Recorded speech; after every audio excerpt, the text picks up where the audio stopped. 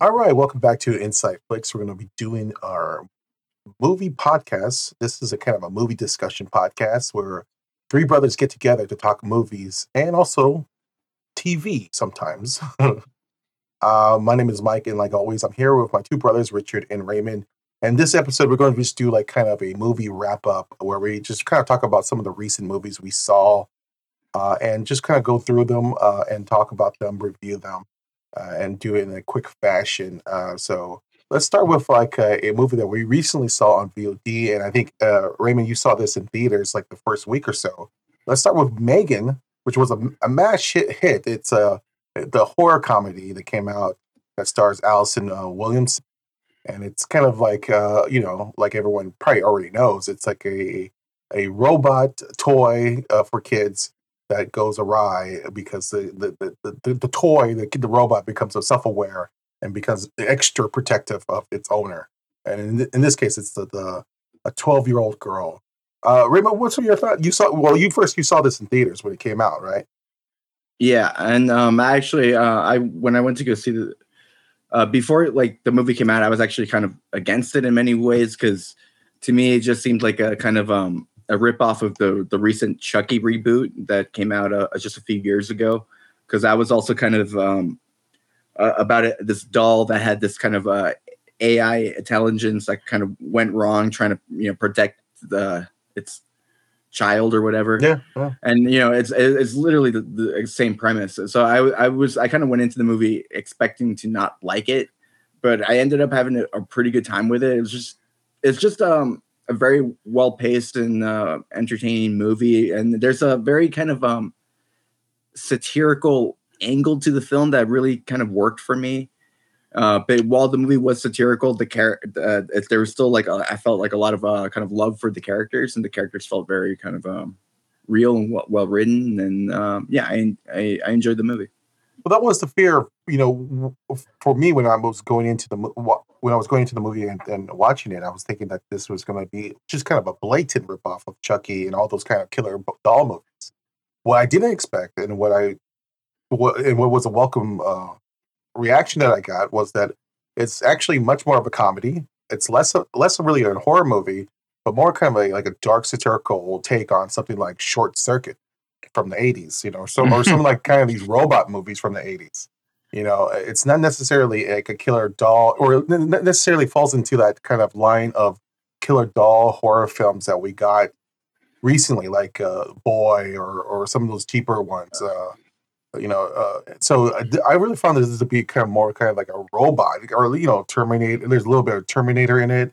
There's a little bit of like a batteries not included. Like kind of these robot comedies of the 80s, and Small Soldiers or something like that. Yeah, it was, and I thought that in that sense, I really had fun. I was not expecting that. I thought the movie was just a blast.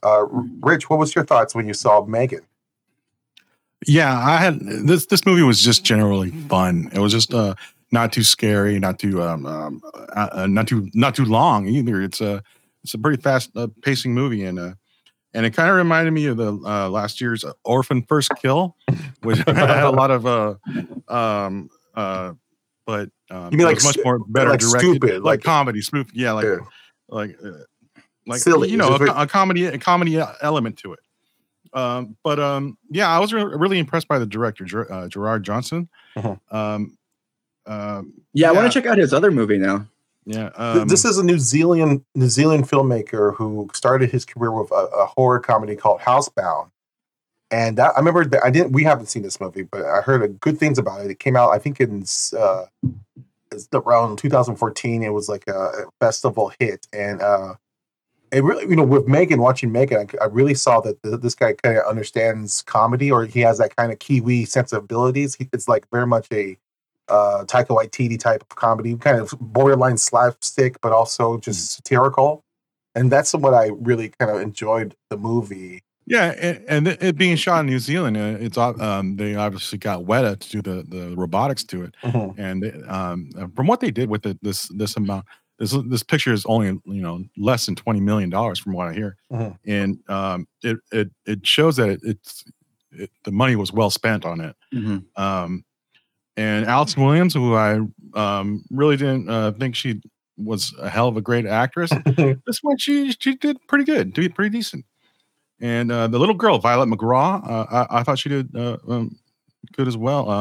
I thought she was great. Yeah, she was in a couple other films, like she was in Black Widow for a little bit, and she was, Dr. Sleep, I guess. But she's a big time actress now. Well, this was kind of produced by James Wan. This also was a Blumhouse production, and this was kind of written by Akila Cooper, who did Malignant. And it really seems like Akila Cooper, very much a big horror fan, or someone who was like us, like kind of grew up on the 80s and 90s films. And I think it shows. I think it shows in this film. I agree with you, because also like in the satirical element of this film, it kind of reminded me a little bit of like Child's Play 2 at times, especially like when we're with like at the work with with Ronnie Chen and all that. It's just the way the toy got created was so stupid. It just happened all so quick. You know what I mean? Like normally something like this would happen like in years, right? But in this movie's universe, you kind of just go with it. Like it's being like produced and in stores like within a couple months. 2 months. Yeah, it was fast tracked in like a couple months of that. This was getting like the idea is like Alison Williams is the AI robot engineer, and she's already working on this toy company. And then her kind of latest creation is this Megan line of toys, which is like the highly advanced robot doll for little kids, for little girls, really.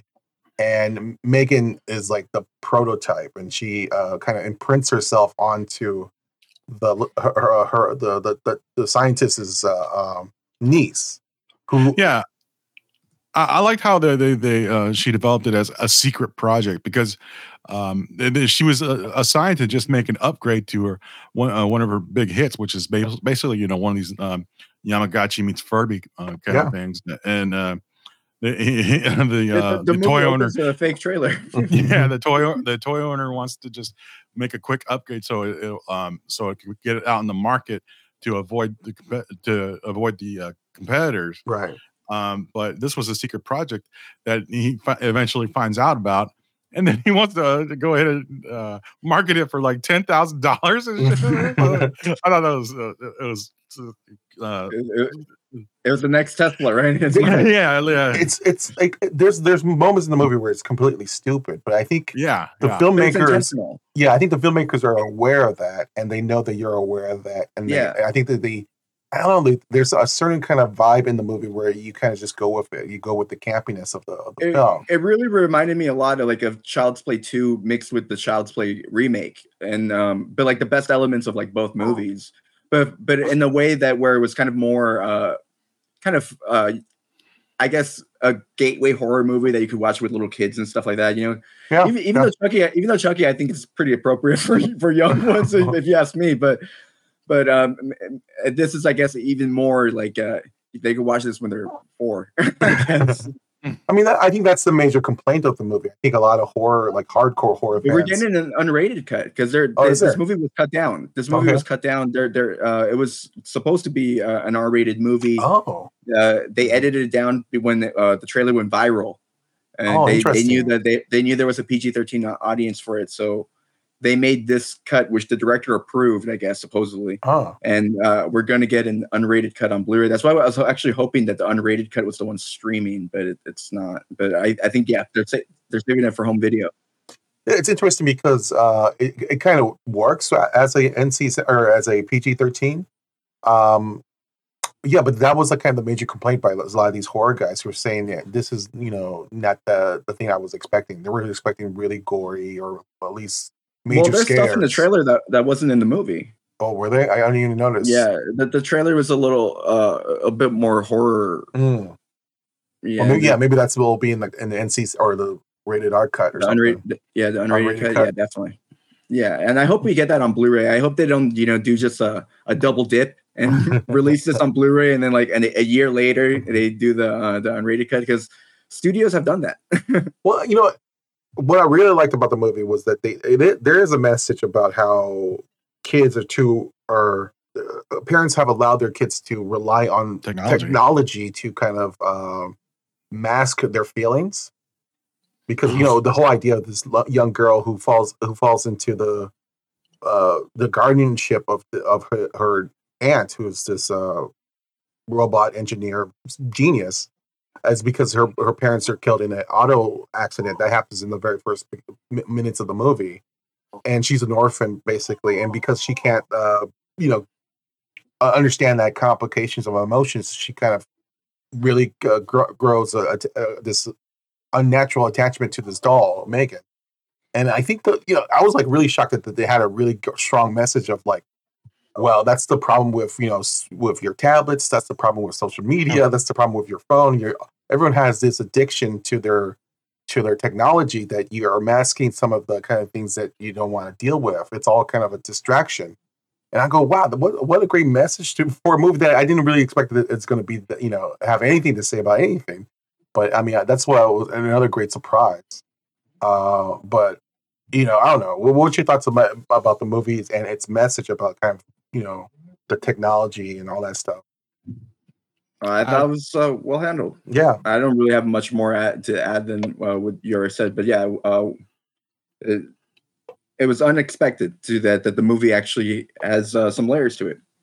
Yeah, it's nothing new to me. I mean, it's just saying that kids today are spoiled, which I see it every day. It's not that they're spoiled; it's that like they're so reliant on these, the tablets or the phone that they. Well, that's how it is nowadays. Yeah, and I think I think the movie, and I agree with what the movie is saying. Is like you're not allowing kids to like process their grief or process any kind of emotions, because it's all distracted by their time on phones or toys or video games or whatever. I mean, I thought what the movie was trying to say, I totally agree with it. I didn't expect that to have that in the well, that's what made it fun. That in some parts, that's what made it fun, because the girl didn't even want to wash her hands after taking a shit. Yeah, that's true. Yeah. The doll had to remind. Yeah. Okay, yeah. Laziness. Well, I think that was that part of the movie was about how parents are. That was judging parenting, because that's another layer of the movie. Yeah, that's another great layer of the movie where they're saying parenting. That like parents, or at least in this case, this aunt who is just now the guardian of this young girl, and she is relying on the technology to teach her kid or her niece that like parents are just kind of are letting go of their responsibilities and having those responsibilities given to technology to take care of, and I think they're saying like that's like a bad thing too, like. But it's also a good thing to most parents nowadays. Well, that's what I mean. I think that's what the movie's trying to say, though. Like, maybe you shouldn't let your child like with a tablet all day. What does that do to them? Yeah, or like step up and like take care of your children and really teach them like the basics, like washing your hands after you take a shit. I don't know, man. That's what's I was so surprised about that this movie had so many layers about that stuff that I was really blown away. I really thought this was going to be kind of a mediocre thriller, and It's a good script. Which shows that Malignant was intentional, because there's some people try to argue like, I don't know if that was a mistake. I'm like, no, they knew what they were doing. It was a well-directed movie that got all the satire and comedy right, or the right tone. It's a good script that kind of was very much inspired by some of the movies from the 80s and 90s, and had it did all the right things. It wasn't like kind of a reboot or retread of a classic Chucky story. It really was kind of, you could tell it was influenced by a lot of different things, and Akila Cooper should be commended for that. And you're saying Gerard Johnstone, that's the director. Mm-hmm. He should be commended for it. It was like kind of like just kind of like a happy accident, I guess, or this kind of thing that happened. I was really shocked at how good it was, and I'm glad that the movie made a lot of money, because it means like people are more willing to see kind of this more, I would say, original storytelling. I mean, even though it reminds me of a lot of different movies, it is a kind of an original spin on some of the stuff that we've seen before. So I really enjoyed that. they're already working on Megan 2. I think it's gonna be called like Megan 2.0. Right. Well, And, maybe that was going to be the downfall, but no, the downfall would be that proposed sequel with the third one. Yeah. Yes, the third one, which would be the crossover. Yeah, Chucky. I mean, they're both owned by Universal, so I see kind of like why not. What is it? It's Megan, Chucky, and who else? I think it's just Megan and Chucky, right? Because just Megan and Chucky. I thought Universal owns. I thought there was a different. There was a third one. Maybe maybe Ash from Evil Dead. No, they said Annabelle because it was. Oh, Annabelle. Yeah. Okay. Warner, you don't want to work with Warner Brothers. Yeah. Well, they're looking for a franchise, Yeah, so that was our take on Megan, which is now on VOD. It made a whole bunch of money in theaters, and great way to start the 2023. With this kind of small little thriller movie. I was really, really pleased by it. All right, let's get into what we recently saw. Rich, let's talk about Plane. Oh, okay. Tell us what Plane is. Plane is the latest action thriller from Gerard Butler that he produces, of course, and it also stars Luke Cage. What's his name? Mike Coulter. Mike Coulter, yeah, in a supporting role. And Gerard Butler is a airplane pilot who gets Mike Coulter as a passenger, who happens to be a criminal. They confiscate his plane, basically making it Con Air. And, Mike Coulter plays like kind of a fugitive that they recently caught. They say he killed somebody. They don't really kind of go into his history, but then, not really. And so he is a passenger on the plane. Gerard Butler plays the pilot, and what happens is they got lightning. It was some kind of weather. Lightning hits one of the engines, it hits the electronics in the camera. We don't even see it. It just kind of fries the plane, and they're forced to crash land on an island in the Philippines, I guess it is. But it happens to be unsanctioned part of the island, where it's controlled by mercenaries or terrorists. Yeah.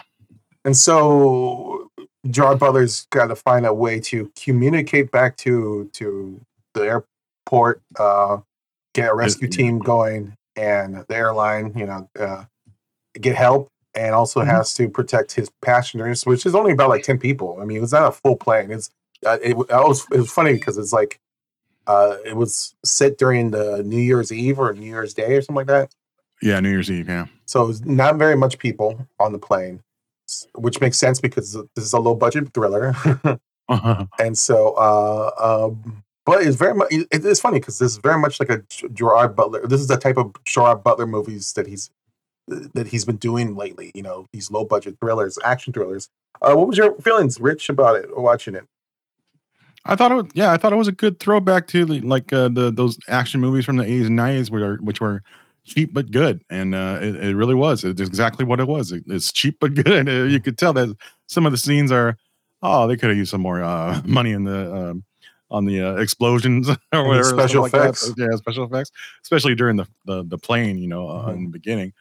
But yeah, it was fine for what it was. It's still entertaining from beginning to end, and it could have used a little more characters involvement with some of the passengers. Would have been better in a way, but it's fine for what it was. It's the criminals, whatever the head criminals could have been more scary. More involved too, but they were just generic. But overall, the movie was fine. It was a good action thriller. Yeah, I mean, I saw the movie too, and it is I didn't think it was. I thought it was going to be a little bit better. True, but it is exactly cheap. what it is. It's pretty cheap. I mean, the way it's shot and the way it looks and the way it's acted, it feels pretty cheap, and so it feels more like a streaming movie or straight to video than a movie that, because this actually went out in theaters for a couple of weeks, and it didn't do that well, but it does feel like a VOD movie, and if you see it in that kind of light, it's like actually one of those better VOD action films. You know, this is this is a lot. I think this is a little bit better than those, say, Bruce Willis action films, or Oh, come on. Yeah. what? I think that's I'm just saying a given. well, I think is that the problem is like the character development. I really would love to see more of Mike Coulter in the movie. He has a great premise, but we don't get to know him that much. I would like to see them team up a little bit, but they don't really team up as I thought they were going to do. But I do like there were some elements that I didn't see, like and there were some action sequence that felt very clunky. So it's not like I can't give you like an overwhelming enthusiastic recommendation, but yeah, No, it's certainly an okay movie. Yeah, it's just like it's one of those okay movies, like Gerard and Liam Neeson movies. It's just one of those. It's not a Taken, and it's not a Den of Thieves, but it's just okay. I mean, it's fine. It's for what it is, and it is. It should be a decent VOD kind of a. Not full price, but halfway price. But yeah, if you want to wait for stream, that's fine. It's a good streamer. Well, yeah. I mean, for instance, the last Gerard Butler movie you saw was Cop Shop. I mean, Cop Shop is a lot better than this, don't you think? Oh yes, and then and that's like I said, better characters involved in that, and writing and directing, and the action in that is just a lot more pizzazz and stuff like that. So But I would say this. I saw Gerard Butler's last film on Netflix. It was called The Last Seen Alive, which is kind of like a missing wife thriller, suspense thriller. Yeah, and that was terrible. That was a piece of shit. Although Gerard Butler, he does what he does. He's really good at doing that kind of suspense acting thing, like what he does in Plane. He's good at those kind of situations where we see him in these dire situations. We like to see him in those things. He's really good at that. But Plane is a much better movie than Last Seen Alive, which is just a really kind of terrible B movie level. For that type of movie, I really recommend Kurt Russell's Breakdown, because that's the movie that they should have made. Basically. Right, that's what I was expecting when I was watching. Yeah, it looked like a complete ripoff, but with a low budget. Yeah. Zero budget. I really liked Greenland a lot. I thought Greenland was a pretty great movie for what it is, for what they were trying to do. I think they accomplished it. It's a kind of disaster movie that was more focused on the characters and stuff. So it kind of was reminding me of like kind of older disaster movies, but like for some reason it kind of reminded me of something like Poseidon Adventure, because it just focused on the characters and the drama. I would say Greenland is a better movie than Plane. Yeah, well, I really wanted to see Plane, and listening to your review, I have no interest in watching the movie anymore. Well, I mean, but Rich, you saw Greenland. Did you think Greenland was better than Plane? Greenland was just okay to me. It was just fine, because I saw it all coming ahead of time. I mean, it was nothing new to me. Yeah, I mean, the whole idea of Greenland is like there's a comet. There's apocalyptic coming towards America or towards the world, and they have to go to a secret. They have to find a government sanctioned. Greenland.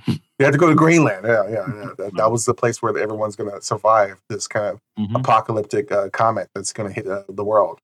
And so there are very little spaces, and so he's running around the town, and he's trying to save his family. It's very much like all those. It's the end of the world. Yeah, it's the end of World War. Yeah, I thought that was a much better film than Plane. Like I said, there's some great moments in Plane, but I thought that had a better family element to it. So it's once you have that, you have something to work with a lot more than by yourself in a plane, whatever. All right, let's talk about our next film, which is a movie that Raymond saw in theaters, because you're a big fan of this franchise. You saw the latest installment of House Party. Really, it's kind of a modern day remake, or I don't even know what would you call it, a reimagining of the franchise, or is it? I don't know. I don't know what necessarily to call it either, because House Party is like a thing in the movie.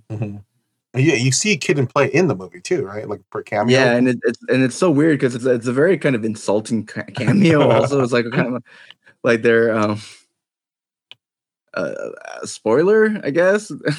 About They're what? like playing like about who they're playing. Oh, they're not Kid and playing Play. themselves. They're not playing. They are playing themselves, but there's like a twist to it. All right, just leave it for people who want to see the movie. We should mention this. This was produced by LeBron James. His house plays a part in the movie as like it focuses on two. I guess are they like house cleaners of some kind? Like two house cleaners, working class dudes with children who are in financial trouble, and they're kind of are employed as this house cleaning company, and they're cleaning the house of LeBron James. Are they getting fired? Basically, yeah, they're getting fired from their jobs, and so they're kind of like, you know, everything's relying on this, and basically one of the guys who's I guess supposed to be the kid of the story, because one of the guys is, you know, very kind of the smart one, I guess, and then there's the other one that's the wild one, and the basically the kid of this movie, he needs money for his daughter's school or something like that. Yeah, I'm serious. He needs money for his daughter's school, so he's like, okay, let's let's throw LeBron James, basically. Yeah, let's throw a party because I guess LeBron James is out of town, and so it's empty, and so they're going to play. They're going to throw they go through all his contacts and invite everyone on his phone. That's so stupid.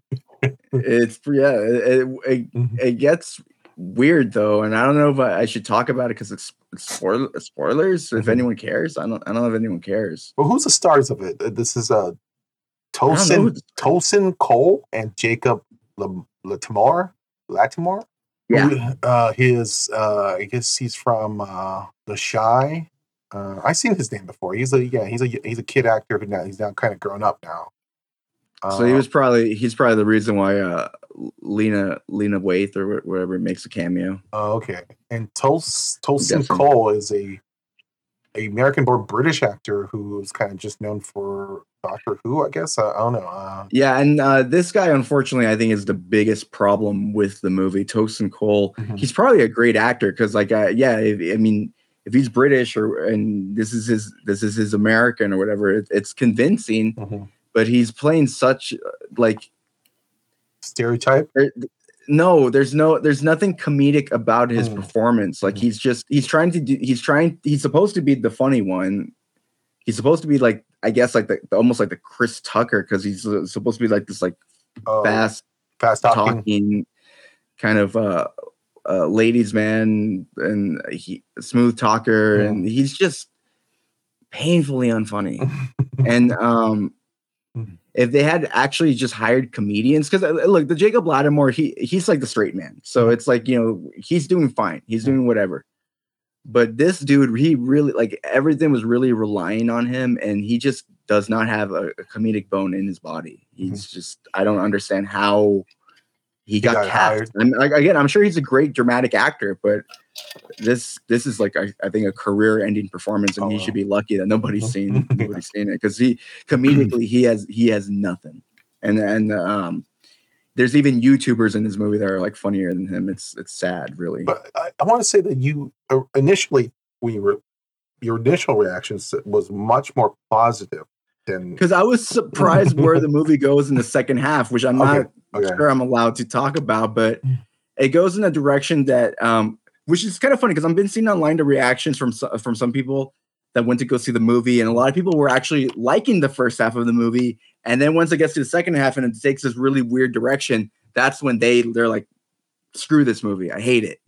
But for me, I was like, no, this is like, now it's actually doing something interesting. Because you're saying the second part of the movie kind of goes off from the franchise, doesn't? Yes, it does something really stupid, but I was kind of like, I'm for it. Well, I mean, okay, how about this? I mean, this is directed by... They leave the house party eventually and go somewhere else. Okay, so it becomes like a buddy comedy or something like that. No, it becomes... something totally even stranger. It becomes almost like a Key and Peele thing. Okay, so this was directed by a guy named Kalmatic. He's a He's a music video director. Yes, this is his feature film debut. He's kind of known for Old Town Road, that kind of famous video. Lil Nas X video. Yeah, and a ton of other things. And he has another movie coming out this year. It's a White Man Can't Jump. Is it? He's doing the White Man Can't Jump remake or reboot. Which looks horrible. So, what's your? You think the problem was the direction or the script? I think it's the whole movie. The whole concept. Just doing a house party. The whole concept, and I think having LeBron as the producer didn't help. I think the casting again, this Tosin Cole, he's probably a great dramatic actor, but he shouldn't have been cast as this character. For me, really, I guess the saving grace of the movie is probably Kid Cudi. Oh, and Andrew Santino. I mean, he's a great comedian. He's got a couple moments in the movie. Oh yeah. He's in what was he in recently? The Lil Dicky. Dave. Dave. Oh yeah. And DC Young Fly has a few moments too, but I think his character is horribly written. But he's supposed to basically be the Martin Lawrence of this one, because Martin Lawrence was like the DJ, and he's like the DJ, and he has all the I guess he should have been really the second lead instead of this Tosin Cole, but whatever. Well, it's funny because this was written by Stephen Glover, who's Donald Glover's brother. He's a producer and writer on Atlanta. Yeah, and I get the second half almost feels like one of those weird episodes of Atlanta, because there's some episodes of Atlanta that are very goes off satirical the rails. and go off the rails and doesn't feel like it's part of this show's canon, if you will. Right. And that's kind of where the second half goes. It gets very bizarre and satirical, and I just couldn't believe I was watching a house party movie. Well, Stephen Glover co-wrote the script with Jamal Orlori, and so it's funny because I was reading a quote that they said that when they got attached to write the project, originally they got the job because originally they wanted just LeBron James in the movie. Like this was going to be a house party, but we're LeBron James in the movie. And they said, well, that's a stupid idea. Let's just make it LeBron James' house. And then that's all you need really to succeed in Hollywood? Just come up with that's even a stupider idea. I mean, this whole thing is stupid to have LeBron James. Was LeBron James, did he want to be the star of the movie like in Space Jam, or was he going to have a cameo as himself? Apparently whoever who's producing this stuff, they wanted LeBron James and Drake to play the Kid and Play parts. Oh my God. And they came in, so they pitched that idea to these guys, these writers, and they said, no way, that's so stupid. And then they're the ones who came up, well, let's just make it LeBron James' house. And again, I just don't know. I mean, this is Hollywood for you. I mean, one bad idea doesn't help the other bad. What's that? Why didn't they hire comedians? Yeah, I know. I mean, the great thing about the original House Party, and we talked a little bit about this, was that a lot of the reason the movie worked was because I think the kind of the real life chemistry and love that Kid and Play had for each other kind of really shined through. Yeah, and their kind of comedic back and forth really came with it. It was like a package together. So it worked. And they weren't great actors. No. But it worked for the movie. It was serviceable. It was their the personalities came through with the parts in the original film. And they were just naturally funny dudes. Yeah. And I think, like I was saying to you guys before, weeks ago, that the original film works because Reginald Hudlin, who wrote and directed and produced that original film, was really a part of that kind of what he called happy rap scene. Heavy D and the Boys and that type of Kid and Play, that really kind of that. He did one of those movies also, right? Which one? He did another hip hop related movie, right? Reginald Hudlin. He did. Back in the 90s. No, he was mostly known for. Well, House Party was his first film, and then he did Boomerang, which was a big deal because that really showed Eddie Murphy as a romantic lead. And then he kind of suffered a little bit, and he really kind of he's actually a better producer now. I guess he's most known for being a producer. Didn't he for a little bit? What was that? He did comics for a little bit, right? Oh yeah, he wrote for the Black Panther, I believe, and he recently produced Django Unchained for Quentin Tarantino. Oh, he produced that? Yeah, he was a producer on that and very active on that. He also directed a really good movie, Marshall, with Chadwick Boseman, which I think is probably one of Chadwick Boseman's best films. That kind of biopic of the lawyer thing, and with which Josh Gad is in that too. I thought that was a really good movie. That was kind of a return of Reginald Hudlin as a film director. But yeah, with House Party, the original House Party, he was able to capture that moment in hip hop history where, it was about dancing, it was about having a good time, it was about going to these house parties, and rap music nowadays just doesn't fit in that. Or they would have to change it up, or I don't know how you would make a remake of House Party in the same way. It was just, I don't know. I mean, House Party, the original House Party, was really kind of in the vein of those kind of teen comedies at the time, Yeah, I mean, you would, first of all, it would be smart to hire, characters that aren't adults to become Well, that was a weird thing because they're like out of school, right? This is not high school people. They're not college dudes either. Yeah, they're adults. Yeah, it's a very, very bizarre choice that really makes no sense at all. Because they could have just really come up with any other reason. This could have been like almost like a Friday type of movie. Because like when the movie works, like it was never funny, but at least had like it wasn't like a painful movie to sit through. And then the first half, it did have like a kind of almost like an Ice Cube like Friday or Barbershop vibe. It just wasn't funny, unlike those movies. Well, right after this movie came out, Boys in the Hood came out. So you mean the original House Party? Mm-hmm. I was talking about the remake.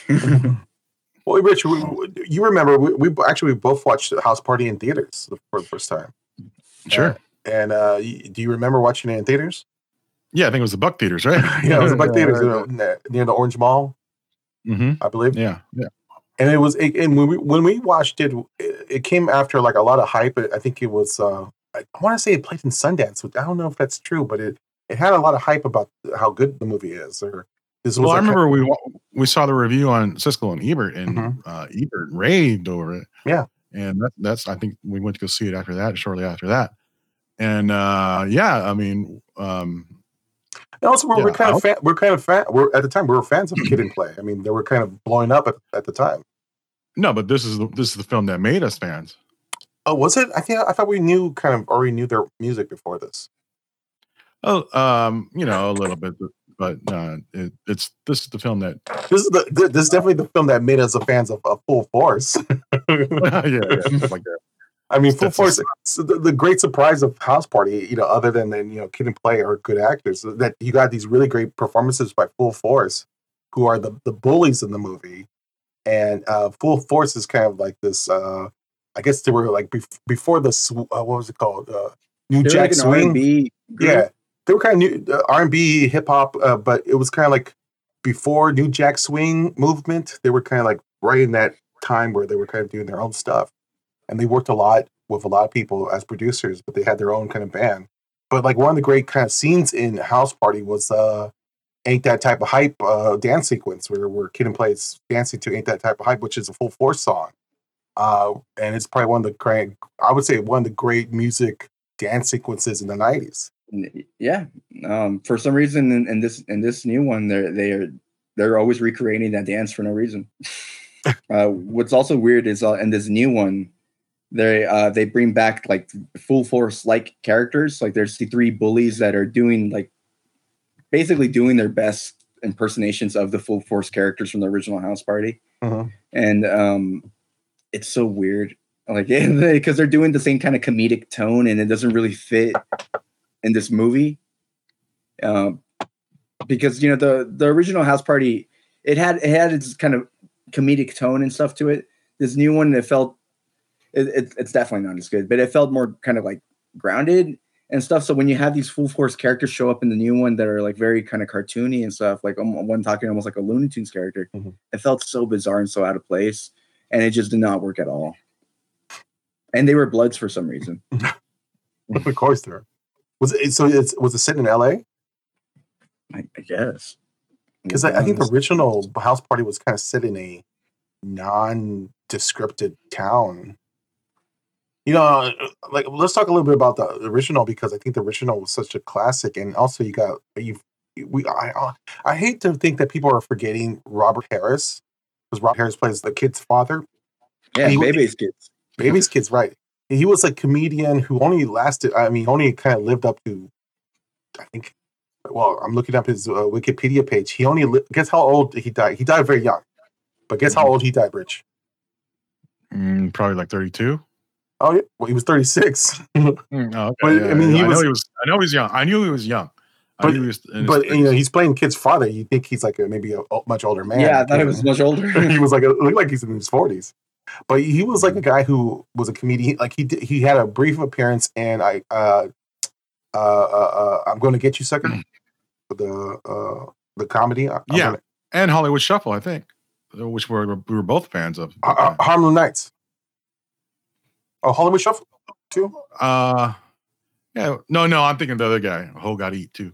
Oh, no, but he was in Harlem Nights really quick. That's the Eddie Murphy film. And Do the Right Thing. He also had a part in Do the Right Thing. So he had he very much was a part of the comic community, the black comic community. He was so great. And I would say House Party was the one that really showcased his acting abilities because like in the other movies, he's just like in small parts and he's just doing these kind of comedic roles. But him playing like the father of Kid, he was fantastic. And you could see that he could have really been a really great, he could have been a next Bernie Mac or something like that. Yeah, and he was like truly like amazing in that film because even though like I like House Party 2 and 3 enough, you feel his absence. You feel his absence, you know, in those sequels. Oh yeah. It just wasn't the same. It wasn't the same without. I would say all his lines in the original House Party was probably him coming up with stuff because he would use it in his stand up. You know, like follow the drip, you know, and him having those. You know, it's funny because there's a great scene where he's harassed by the cops, and I'm fresh from a cop's ass, and you're making me homesick. You know, he had like really great funny lines in the movie, and I just hope like people could like go back and really appreciate who he was because he's because he died so young. I don't think he's almost like kind of a forgotten comedian of the '90s. Kind of like Bernie Mac. I hope people go back to see Bernie Mac too. He was someone who died too young too. Well, unfortunately, LeBron James, didn't help anything with this remake. It's usually a remake, it causes people to go back and celebrate the original. The way this movie was released and everything, it didn't even accomplish that. Nice going, LeBron. You messed up Space Jam, which was never, a great movie to begin with. But how did you screw it up that bad? And now once again ruining another franchise from the '90s. I mean, way to go, LeBron. Talk about your fascination with House Party because you went back to see a couple of the sequels. Yeah, well, I always avoided House Party 4 because I got introduced to the House Party franchise in middle school through my friends that grew up with it when they were little kids, but they always told me to skip 4, so I never watched 4. And then it was on HBO Max, and I'm like, well, if I'm going to go see the new one, let's see if it's at least better than House Party 4. So I watched House Party 4, and I was blown away by how awful it is. Now I'm going to say right now, this new House Party is much better than House Party 4. House Party 4 is like a shoestring budget, all black cast remake of Ferris Bueller's Day Off, and it is completely awful because no one in the movie is funny, and it stars these the 3 little kids that were in House Party 3. They're they were a rap and R&B group called Immature. Oh, yeah. And in House Party 4, they weren't the little kids anymore. They were, I think, 18, 19, something like that, maybe 17. And so it's more like of a teen comedy, but it was just awful. It's just, again, it's a shoestring budget version of Ferris Bueller's Day Off, and it just made me wish I was watching Ferris Bueller's Day Off. And look, I was born in the '90s.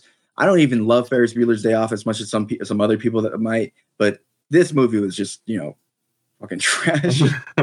Well, you mentioned like it looks like a dime store or cheap store. I saw the trailer for 4, and it looked like it was shot on video, right? Like it shot like on Yeah, really cheap yeah. video. It looked like a music video. And Kid and Play were going to have a cameo in that movie, but they turned it down because they were like, "This just feels like it's disrespectful to the franchise that we've been building." Well, I was shocked when you told me that you saw number 4. I was shocked that they made a 4 because I only remember like the first 2. I don't even remember the third one really. The third one was Kid's Wedding. I do remember Kid and Play doing Class Act. Is that it? That was like the one that came out. That's good. That was like that's like the best movie after House Party. Yeah, that was great. That was not part of the franchise, but that was a pretty fun, like, high school comedy again. Bullies. It was kind of like museum stuff. Yeah, it was trying to capture the same spirit as House Party, but I think they did it. I mean, I think I would say it's one of their kind of better films, of the careers. House Party. It's a great kind of double feature. The one good thing about House Party 3 though was like all the cameos, because like Chris Tucker shows up in the movie, and I think it was his first movie, and like Bernie Mac shows up, and like so many people are in it. I think TLC shows up in the movie. Like everyone's in that movie, and that was like a cameo fest. And that was kind of cool about it.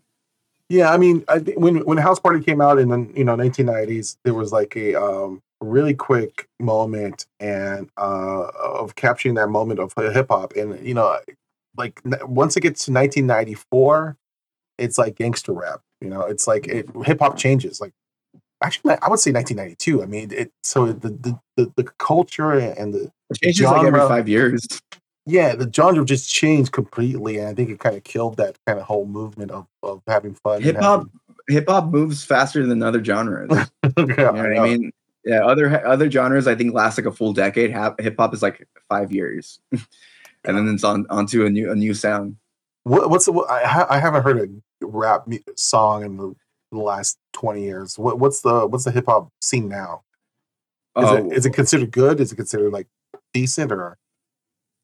It's probably not considered very good if you're like listening to a lot of the mainstream, but there's a lot of like good rap. It depends what you're looking for, because I like mainstream rap, but it's more from. I wouldn't say it's for the lyrics. It's more kind of creating the sound. You're doing something different, innovating with the beats and stuff like that. But if you want to listen to good lyrics, there's stuff out there. You just have to look for it, and most of it's not mainstream. All right, that was our thoughts on House Party. Your thoughts on House Party, the remake, and our thoughts on the original House Party. Okay, so for our next movie we got to talk about You People, which just came out on Netflix a couple weeks ago, and actually a lot of people were talking about the movie. But before we kind of go into You People, me and Rich saw a couple movies. Till, which is like the Oscar. Well, I guess the controversy is they didn't get any Oscars, but Till is that drama. Oh, Till. For some reason, I thought you were saying Tar. No, Till. No, no, not Till. Till, which is the Emmett Till drama biopic, with a great performance by Danielle Deadwyler. And she got kind of snubbed from the Oscars. And the other one we saw recently also is Devotion, which is the kind of Korean War thriller drama with Jonathan Majors and Glenn Powell. Let's start with Till, Rich. What was your thoughts on Till? And just a really quick summary is that, this is based on the horrible story about the murder, the lynching of Emmett Till. This is kind of focused on the mother, Mammy, who is played beautifully by Danielle Deadwyler. Rich, what was your thoughts on Till? Yeah, this is direction wise, it's very generic, maybe even TV movie of the week type of directing. But the performance wise, that's where her performance stood out the most. A lot of the cast did pretty well too. I mean, I think one of the actors from House Party, the Tolson Cole, who was horrible as the second lead, was actually in Till. Yeah, he played Medgar Evers. I imagine he was really good in the movie, right? It was a small part, and I remember just saying, "Oh, it was pretty good." I mean, it was but it was a very small part. I mean, it's probably brought in by Whoopi Goldberg, who starred in Ghost of Mississippi. Was it? No, not Is it Ghost of Mississippi? She's in it? In Ghost of Mississippi. I thought you meant in Well, she's in this one. She's in this one too. She plays. And she produces it. And, yeah, she plays the grandmother. Ghost of Mississippi was where she played the wife of Emmett Till. I mean, not Emmett Till. Medgar Evers. That made sense once I saw that he was involved in the movie itself. I'm not 100% sure that was true or not, but it's very possible. Probably it's true. Yeah. I mean, I think the whole idea is that Mamie Till, who's the wife or the mother of Emmett Till, that her decision to have an open casket was the kind of the launching pad of the civil rights movement, or at least her whole role in the NAACP. She became a focal point, and then she carried on throughout her life. Right, being the spokeswoman for the civil rights movement. And I think all this stuff is really great. All this stuff is like, I love that they kind of brought this up. To me, the problem with the movie, and I think you hit it on the nail, on the head, is that it does feel like a TV movie, or feels like a cable movie. And a lot of it has to do because it was really, the budget was very low. It's $20 million. This movie was only $20 million, and I think because of the weight of the story and the epic you scope. can make a great movie with $20 million. We were just talking about like Megan was made for $20 million. It looks like it was made for a lot more than that. Well, you should be able to do a drama like this for $20 million. I feel like filmmakers in the past could have made a drama like this for $10 million. But I think the scope of it was a little too much. I think you're also you have to set this in a historical context. This was taking place in 1955, around that time. You also, that takes a lot of money. So I mean, this movie should have been a little bit more than $20 million to take on that kind of epic scope. And so because of that, I think it feels like a cable TV movie. Like a TV movie? Yeah. It depends on the director who gets involved in it and the cinematography that they decide to go with. I think it was too bright in a lot of situations. It was just it needed more filtering in the. It feels very much like a digital film, right? Yeah. So it's just, it's just it might even been better if it wasn't shot in like mostly black and white. So it definitely needed some different color grading and maybe some filters. A movie that came out a couple years ago called Passing, who was directed by Rebecca Hall brilliantly. And that's what I meant how it was mostly, it seemed like it was a black and white film, right? But it was really. It was a black and white film, yeah. Okay, but it stuck out a lot more. I don't know. It was just a different direction. That to me was a lot better storytelling.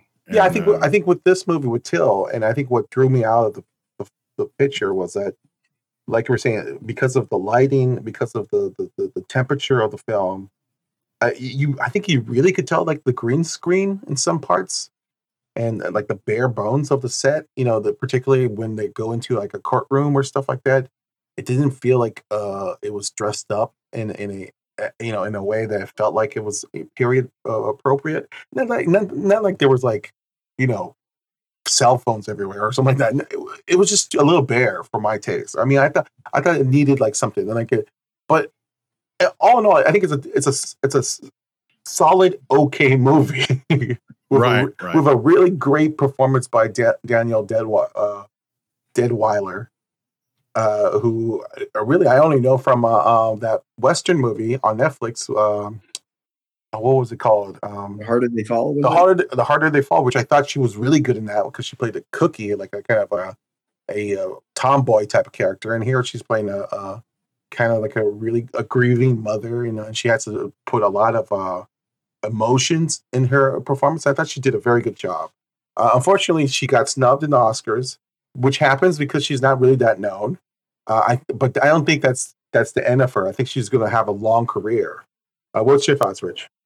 Yeah, I agree that she was snubbed. I thought she did much better than Michelle Williams, and I thought Michelle Williams wasn't in the best actress category as well. I thought her category should have been best supporting actress because I don't think her screen time in Fabelmans. The Fabelmans was that long. But so you would replace her with Michelle Williams in that category. Absolutely. But her and Ana de Armas, I thought she did.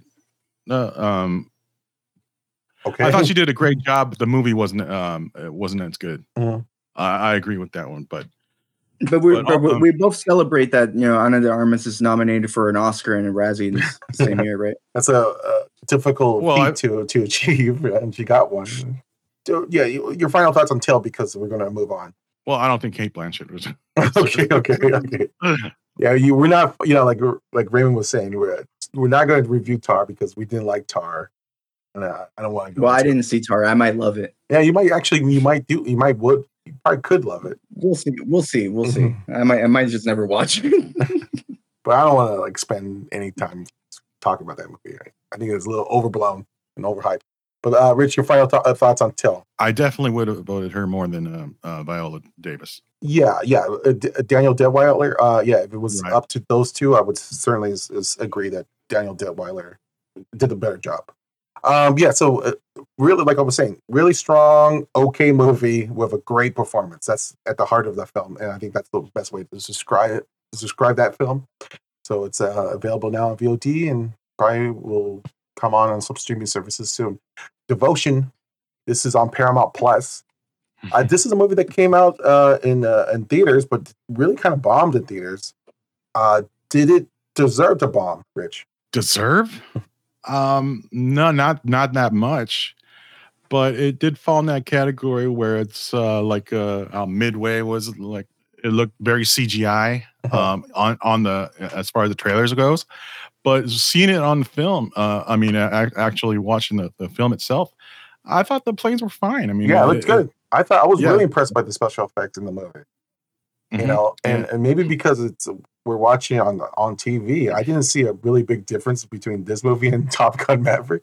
And everyone talks about I wouldn't say that. I didn't see that much of a difference. And then I know everyone talks about how Top Gun Maverick they went up in there and all that stuff. And it was very impressive. But Devotion was equally impressive, and I know that was all kind of shot in green screen, and it was perfectly fine. I thought they did a really good job.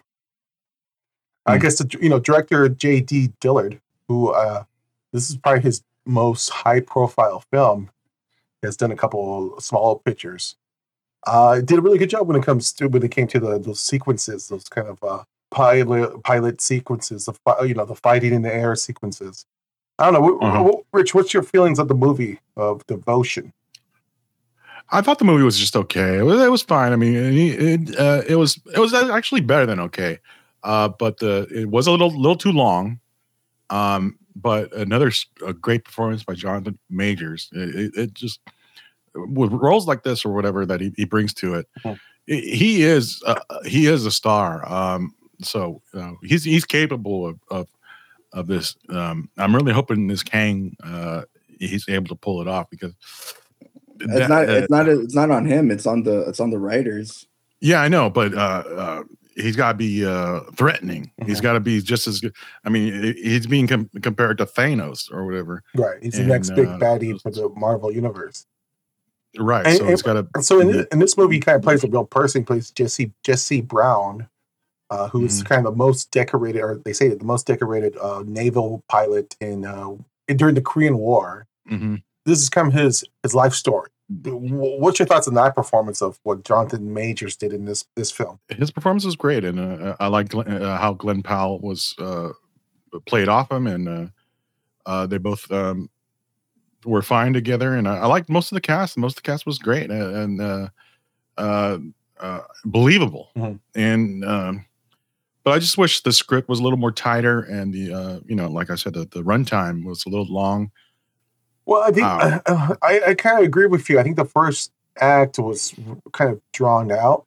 I don't think you really needed to be that long. It really, I think once we get to the third act, once we get to the fight scenes, the battle scenes, it really takes off. No pun intended, but it really kind of takes off and it becomes more exciting. we spend a lot of time with the characters, and when we spend a lot of time with the characters, I don't think we ever really learn about those characters that much. I mean, other than that, you know, there was some people liked each other, some people didn't like each other. You know, there was natural ribbing against, making fun of each other, but yet they were kind of their own unit in the Navy. There was some infighting with other kind of military, like the army or whatever. Again, and that could have been a little more fleshed out. But I did like kind of there was a point where they spend a weekend at Cannes Film Festival. You know, that was part of it. Yeah. And they meet Elizabeth Taylor. And I thought that was kind of a really fun side note, or like side story there. So that was really kind of fun. I thought I wish they had like a little more moments like that in the beginning of the movie but once we get into the Korean War, I thought that was all kind of cool, and I guess maybe I liked it a little bit more than you did. But yeah, I understand. It's not that it wasn't great. It wasn't like this. I wish it was like kind of this epic film, but overall, I think it was just like kind of like Till. I think this is a little bit better than Till, but it's kind of like Till. This was like a really good, okay movie with another strong performance at the lead. And it didn't deserve to be as big of a bomb as it was. I mean, I really feel bad for Glenn Powell, who this is his first producing gig, and producing wise, it wasn't a hit. Don't worry about Glenn Powell. He's writing Captain Planet. That's true. Oh wow! But yeah, Glenn Powell said that it was his choice to get Jonathan Majors to cast, to star in this movie, and he was absolutely right. I think the thing about Jonathan Majors, he is such a kind of internal kind of actor that you don't necessarily see him like acting in a kind of outlandish, like stage-like presence. He kind of has an internal monologue in the whole movie where you kind of like, what is this guy thinking? Is he sad? Is he happy? Who is this guy? And I wish they kind of really fleshed that part out a little bit more, because I think once we get to the third act, we kind of know more about him. But he is a mystery through the first two acts. I didn't want him to still be a mystery. I wanted to at least know something about him. Maybe spend a little more time with his wife, and maybe we could get that inner thoughts of his. But that's the only problem I got with the character, not the performance, but with the character. I thought it was funny. It was just that his persona was a little more robotic. Mm-hmm. But I think that's the way the mentality he had to have in is to be the first black Navy aviator. Mm-hmm. All right, so Devotion, it bombed in the theaters, but it's actually in Paramount Plus right now. And look, if you have Paramount Plus, go check it out. I mean, I don't think it's that bad of a movie. Like I was saying, it's a really kind of strong, okay film with some really good sequences, fighting sequences, battle sequences. Mm-hmm. So I think it's worth your time if you have Paramount Plus. All right, let's get into You People. We all saw You People. This is the latest film from Jonah Hill, and that co-stars Eddie Murphy. It's also directed by, I think it's the feature film debut or directorial debut of Kenya Barris. It was? I believe so. I think he only wrote a couple films before. I think this is his first feature film, but I think he directed Black as Fuck, right? Yeah, I think he directed a couple TV episodes, yeah. But this is his first feature film as a director. He's kind of mostly known as the co-creator of Blackish, Grownish, Mix-ish. Apparently there's an oldish coming out.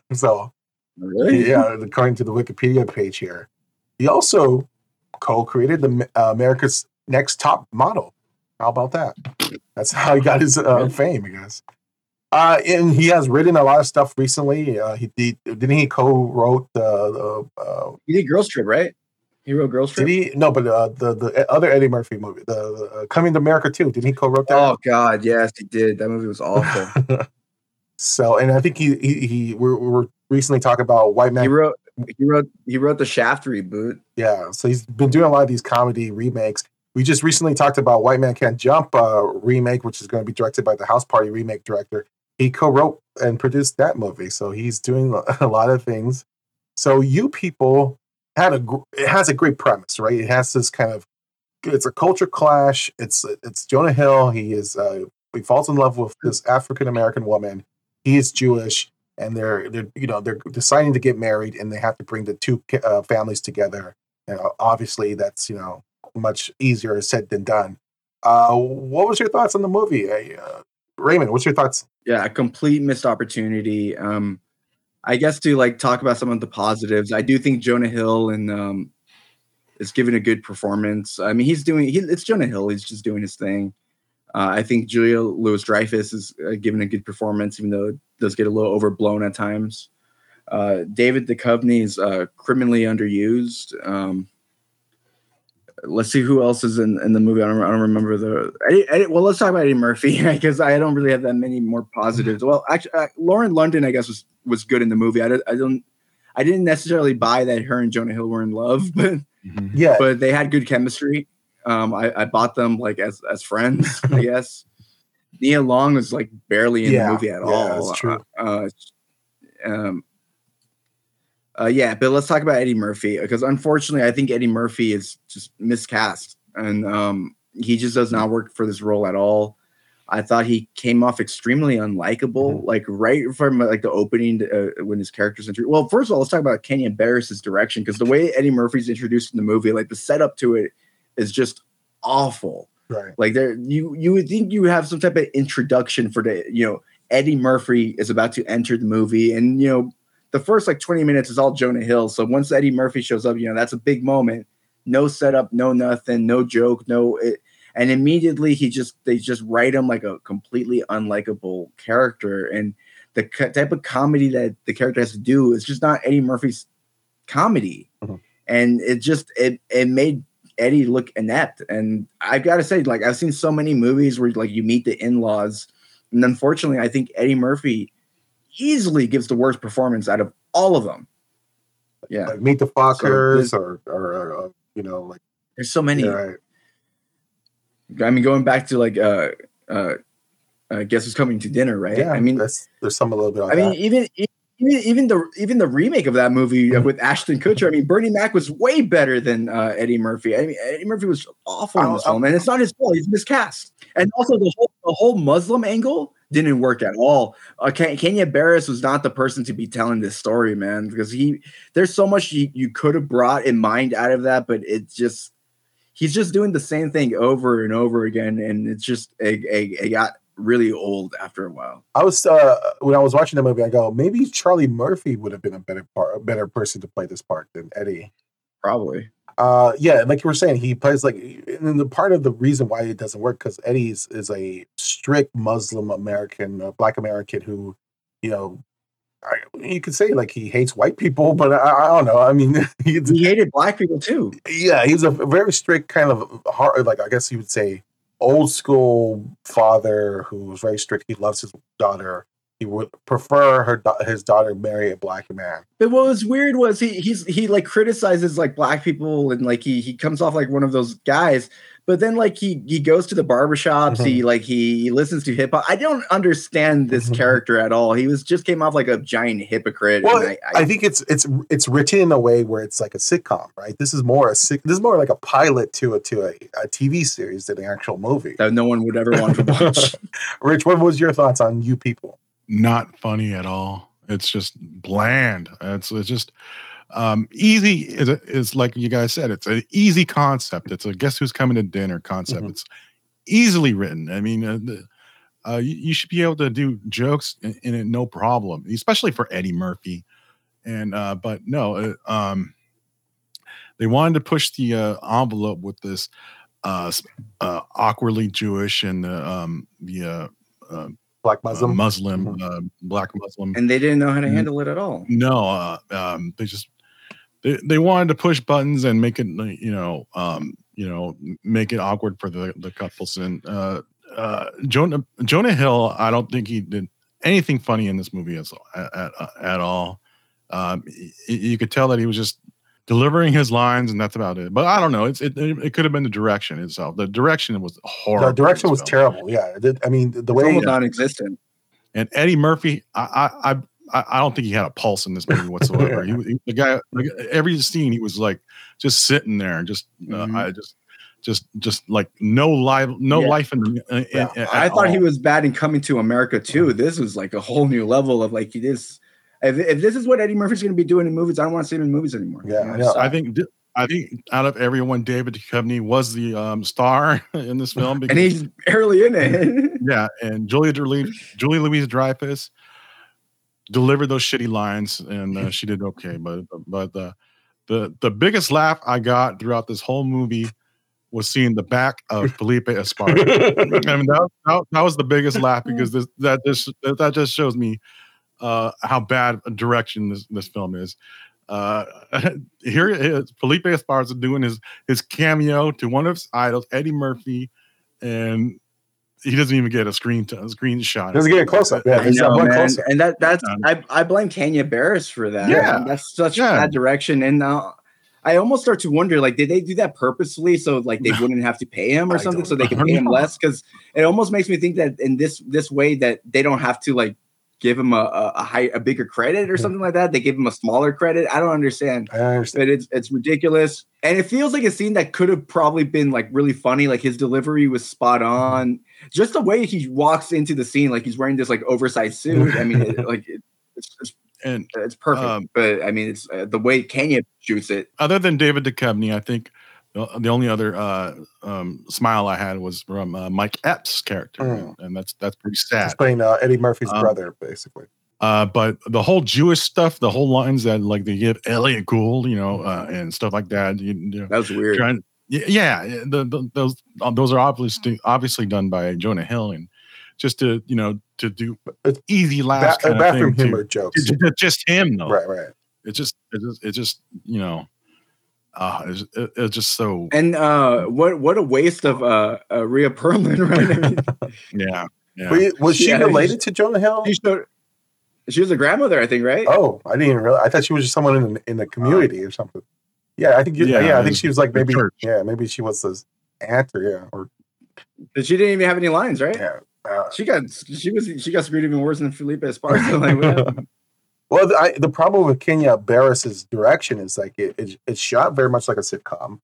There's like these weird kind of montages to blend each scene together, where it's like shots of Los Angeles, like it looks like a '90s like introduction of a title card. Here's the Fresh Prince of Bel-Air. Like look these shots of like Los Angeles, and it's supposed to be like kind of tell you where these people are, and I go, this is so weird. Why is he doing this throughout the whole damn movie? These weird kind of montages, just to blend the two scenes together. Because Kenya Barris doesn't really understand. I don't think he really understands direction at all. I mean, or how to like cut one scene to the next scene and make sense. It was like a Seinfeld episode. Yeah, it's so weird. It also felt very 90s. In Seinfeld, you got to cut to the diner or whatever. Yeah, it's such a weird. The whole, just like the series. He couldn't even do that, because like even the scene when Eddie Murphy and Jonah Hill meet for the first time, they're in Roscoe's. You don't even find out they're in Roscoe's till the like middle of the conversation, like 3, 4, 5, 6 minutes into the scene. But in the trailer, they actually show it. What the hell? How does the trailer have better editing than the actual movie? But the whole reason for Kenya Barris is doing the series, the Blackish, and obviously You People, is to get shoes. This whole movie is they focus more on shoes in this movie than anything. Yeah, the sneakers. He has a love for sneakers. Yeah, sneakers. The sneakers were even a joke at one point. Like when they, I remember there's a scene at the Jewish, I don't know what it's called, like the synagogue or church, or I don't know what it was called. And they're showing like everyone in like their like church shoes or whatever, and then they show Jonah Hill wearing sneakers, and that's supposed to be a joke. And right, that's not funny. It's funny to Kenya Barris because he's a sneakerhead, and every all of his shows like who's the star of Blackish? Anthony Anderson. He has a sneaker fetish. He's also completely wasted in this movie. His cameo was like, why? I mean, oh, dude, I totally forgot that he was really quick in the movie. Yeah, he was in the barbershop. Yeah, this is a terribly made movie. I think it had a great idea because I really would love to see like this kind of. I think they could have really pushed the envelope a lot more, about this kind of tension between the Jewish community and the Black community, especially now, with Kanye and all that stuff and all the controversy that surrounds him. I think they could have really pushed it and make it really funny and maybe make some sense to the whole why this is kind of ridiculous and why we should, have maybe deeper conversations about this. But this is none of it. This is all surface level stuff. This really doesn't have any kind of message at all, other than like, if you just watched this movie and didn't read anything else, you would think that there was like decline of interracial marriage, or maybe this is even you would think maybe they're saying that interracial marriage doesn't work, and why try it? I mean, it very much is like a very clumsy way of doing this movie, doing a type of movie about interracial marriage, and I think accidentally it's like an anti-interracial marriage film. Yeah, I know, right? It's weird. It has a weird kind of. It leaves a weird taste in your mouth at the end, and I think it's supposed to say that love conquers all, but you don't really get it. You really kind of like feel like they shouldn't get married or they shouldn't stay together. And Louis Dreyfus' character was also like a complete idiot, Mm-hmm. Like they took it like way overboard with how stupid her character was. I still don't really understand how they kind of treated her like she was as bad as Eddie Murphy's character. I'm like, Eddie Murphy's character is like a devil. Well, Eddie Murphy was consciously trying to break up the marriage or break up the relationship, right? Where Julia Louis-Dreyfus was trying to she was win over her affection. Yeah, she win over right, and so I think that's why it feels totally different. I mean, it's more of her kind of overly protective or overly stepping over the line. I think that makes her a bad character. It doesn't really matter. I mean, I don't think they even thought that way through. This movie really is just about setup and making fun of this kind of culture clash without really even thinking about the implications of it or even like why you should, what are you trying to say about it, So what do you think was worse, the direction or the writing? The direction. The writing, they're both bad. The writing feels more sitcom writing, like bad sitcom. But I think the best thing he ever wrote in this Jonah Hill, the best thing he ever wrote was saying that he was 35. Yeah, Jonah Hill looks pretty terrible in the film. And it looks like that guy that does that cooking show where he goes to all these like restaurants, like diners, diners, and Guy Fieri. He looks exactly like him, right? But that's but worse. That's his. Isn't that Jonah Hill's look now? I guess. What's your thoughts on Jonah Hill and Lauren London's relationship? Did the chemistry I thought they had great chemistry. Okay. Yeah, I thought they had great chemistry. I never bought them as a couple. I bought them as like really good friends, kind of like he had a best friend in the movie that he had a podcast with. I kind of bought it like that more. And maybe a big part of it was just because I was like, how could anybody love this man? Yeah. This Ronald McDonald looking dude. Oh man, that's and in that regard, maybe Eddie Murphy is the hero of the movie. Like I said, I mean, great premise. It's actually could have been a great idea. And I totally agree with you, Rich, that Eddie Murphy is sleeping through this part. He's almost half awake through all the scenes where it doesn't feel like he's giving 1 ounce of shit. Like I don't think he cares. He's just sitting there and saying his lines and getting the fuck out. Where everyone else, I mean, I think Julia Louis-Dreyfus is doing a really bang up job for what she is given with the source. What's the lines she is given. Nia Long, I mean, barely in the movie. She is underused. Even less than David Duchovny. Yeah, she's barely in the film. I mean, they could have used some of that. I don't know. It's just pretty horrible film. Kenya Barris is really bad at showcasing actors because like there's so many people in this movie that just, again, like we were mentioning, like Anthony Anderson, someone that he's worked with, I imagine he's close friends with, like gets kind of screwed in this movie. Felipe Esparza, Rhea Perlman, like all these people like that show up that you would kind of expect like to at least have a scene or something. Like, Yeah. you know, why would you pay them to show up in this movie and just have them as extras essentially? Yeah, I know. I mean, really, that's what's so frustrating, because it has a really great cast, and you could have really done something with this cast, but they didn't do nothing. Anyway, that's You People, which is now streaming on Netflix. It's doing well for Netflix. It's number one. People are talking about it, and people are maybe having problems with it as well. I don't think it's a beloved movie, and yeah, so we agreed. It's a movie that's. I think you could skip this one. You could definitely skip this one. And really quick, I guess before we go, I mean, the most disappointing thing about the movie, and I think the three of us can agree with this, is the main reason we wanted to see it was for Eddie Murphy, and he's the worst part of the movie. Yeah, I mean, I don't know if he's the worst part, but he's definitely most disappointing part of the movie. Yeah. Yeah, because we're well, if Eddie was funny, it could have saved the poor direction and poor writing. Yeah, I mean, the thing is, I don't know. After watching him in Coming in America 2, where he kind of has the same kind of delivery, where he's just kind of walking through it, and he wasn't even really being true to the character from the original Coming to America, really. And I'm a fan of the second movie. I like the Coming to America 2. I think it's an okay movie. I did. But I really want him to come back. I really want Eddie Murphy to come back. But from these two performances, it really feels like he's given up.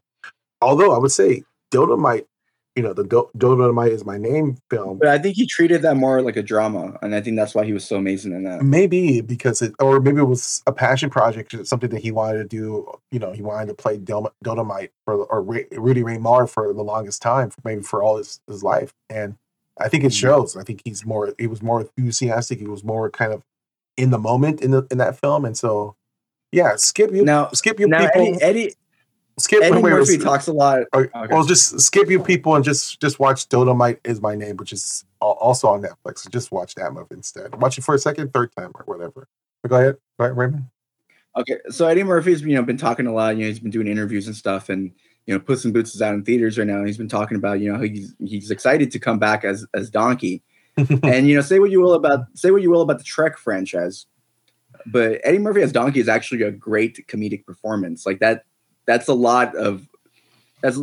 great vocal performance. And seeing him in You People and Coming to America, I mean, is he going to give is Donkey going to be like a boring old man now? Or is he still going to have that energy that he used to? I know. I mean, I don't know. Are they going to have to like when how the Simpsons actors are all older now, so they have to auto tune everything, like they change all the voices? Like, are they going to have to change his voice, adjust it to make it sound like it did back in the day? Because he's just not willing to commit to the actual performance. Maybe. I mean, it really feels like he's out of it, right? Like he's not really caring about giving up. Like he doesn't give two shits about doing anything. Because like you were saying, Donkey is a very hyperactive character, which makes him which is what makes Eddie Murphy's performance so great about it. But I don't know. I'm really worried about the Beverly Hills Cop, because I know he said he just wrapped it. I don't have any faith in it at all. Is that still with the Bad Boys directors? No, it's a music video director, I think. I have no faith in that. Oh my Lord, yeah. Well, Kevin Bacon's going to be in it, then it could be fun, right? It's still produced by Jerry Bruckheimer, but I don't know. That's horrible. Yeah, Netflix. This is a Netflix film too. Oh, it is? Richard looks so sad. I mean, this You People review really put him angry. Well, that's it. That's it for our wrap up, our movie review wrap up. Rich, really quick, let's talk about Shrinking, the TV series. We saw the first 3 episodes of Shrinking. This is from the makers of Ted Lasso. It stars Jason Segel and Harrison Ford. Mm-hmm. What's your thoughts on it, really quick, because we're about to leave? Yeah, very impressive. It's the first 3 episodes are pretty damn good. I'm wondering how much Brett Goldstein, who's also a creator in it and writer, I wonder how much involved he is in it also, because from what I understand, he wrote a lot of it, and I'm impressed, because unlike Eddie Murphy, Harrison Ford has been known to be just phone it in on most of his projects, but this but this show, he's more of his. He's more of his. He is throwing it in, but he's making the most out of it on a lot of scenes that he's involved in. You could tell that he's trying. Yeah, he's trying in this one. He's much more interested in trying to make a good comedy. I think that's the idea that he's now starring in our comedy. He kind of feels like he likes that idea, and he's not new to the world of comedy. He's been doing since Working Girl. Yeah. And he did Richard's favorite movie a couple not that long ago, Morning Glory. Yeah, he was really good. Yeah, he was really good. That was like kind of a throwback to Working Girl. But I mean, like when I saw the trailer for the new Indiana Jones movie, I'm like, oh my god, it looks terrible because he looks like he's not in it. Like he's kind of like what we're talking about Eddie Murphy. He's kind of like he's like just phoning it in and just like kind of going through the motions. In this one, he is like it really seems like he is becoming more like a grumpy character or like because he is playing like a grumpy old man. Like he's a psychiatrist, but he's playing a grumpy old man in the movie, and I think he's really kind of zoning into that and finding new ways to make it funny. And I think he's doing a good job. The story is Jason Segel is a therapist. He works under Harrison Ford's company. He's like the same building. They're kind of building of therapists. Jason Segel's wife has just passed away, and he's grieving, and his life is going to it's coming undone, and he has a teenage daughter that he has to take care of. So it's really a kind of the therapist is the ones who are the most fucked up in the show, And so it's kind of like that idea that like these therapists are the ones who probably need more therapy than anyone. But it's the cast is great. This is from Bill Lawrence, who created Ted Lasso, but he also did Scrubs and a show that I really love, Cougar Town. And this really kind of feels like a Cougar Town type of scenario where all the characters are great. They all kind of love each other and are all friends. And so I kind of miss that kind of sitcom, like where all the cast are like just friends and they're just trying to help each other. And this is like actually a cool little show, which is now playing on Apple TV that I think everyone should check out. And also, I'd like to shout out to the Luke Tenney, who plays Sean, Big Sean. He plays one of Jason Segel's patients. Right, and we've seen him before in a sci-fi channel show called Deadly Class. Oh yeah, and that's where which was one of those brilliant but canceled shows on Sci-Fi. And it's good to see him in this role because he's a standout in this role, and also of course Ted McGinley. It was basically as one-liners in this on every episode. He's doing the Ted McGinley part, right? Like it's perfect for him. He is perfect in this role. And if you don't know him, he's from Married with Children as Jefferson. Right. So it's awesome to see him back in this. And again, he's really just kind of a guy who comes in and really throw these one-liners, and he actually gets big laughs in the show. I think eventually we'll probably see a little bit more of him, but I think this is great. This is a great kind of we just saw the first 3 episodes, so I think it's a great beginning of the season. And again, I know everyone loves Ted Lasso, and I was a fan of the first season. I kind of really just didn't like the second season at all. I didn't finish it. It got too soapy, got too melodrama, dramatic, and too kind of cute. It got a little too cute for my taste. Well, they had a premise in the first episode. I mean, for the first season, where they were against Ted Lasso or whatever. Right. He had something to prove, right? He had to prove that. Right. Well, it was more like a major league kind of situation where, and then all of a sudden he wins them over, and then that plot line's done. Yeah, that tension is gone, and now in season 2. Everyone just loves him. He's everyone's best friend or something like that. So it doesn't work. Well, at least in my eyes, it doesn't work. So I didn't really like season 2. Yeah, when I heard all the rave about the Christmas special one or whatever it was. Yeah, the episode. I thought that was like the worst episode ever. Yeah. I think Shrinking has that kind of feel good stuff that Ted Lasso has, but it also has an edge too. It's not as Mhm. it's not like sugary as Ted Lasso is, and I think that's why it works. And I think it has a nice balance of being because everyone's fucked up. Everyone's dealing with their own kind of personal issues. And it's a psychiatric procedure, so you could bring new characters and Oh yeah, any episode or every season or something like that, right. which will make sense. Yeah, and Jason But Segel's character definitely wants to help his patients out, and although his life is falling apart, so that's great. Kind of what makes the show so great. So yeah. Mhm. Anyway, so that's playing on Apple TV right now, and it's a new. It was a new show, and so far we highly recommend it. Me and Rich highly recommend that show. Mhm. Okay, that's it for this episode of Insight Flicks. To kind of wrap up of some of the things we watched recently, and thank you for listening to Insight Flicks. We'll be back hopefully very soon with a new episode.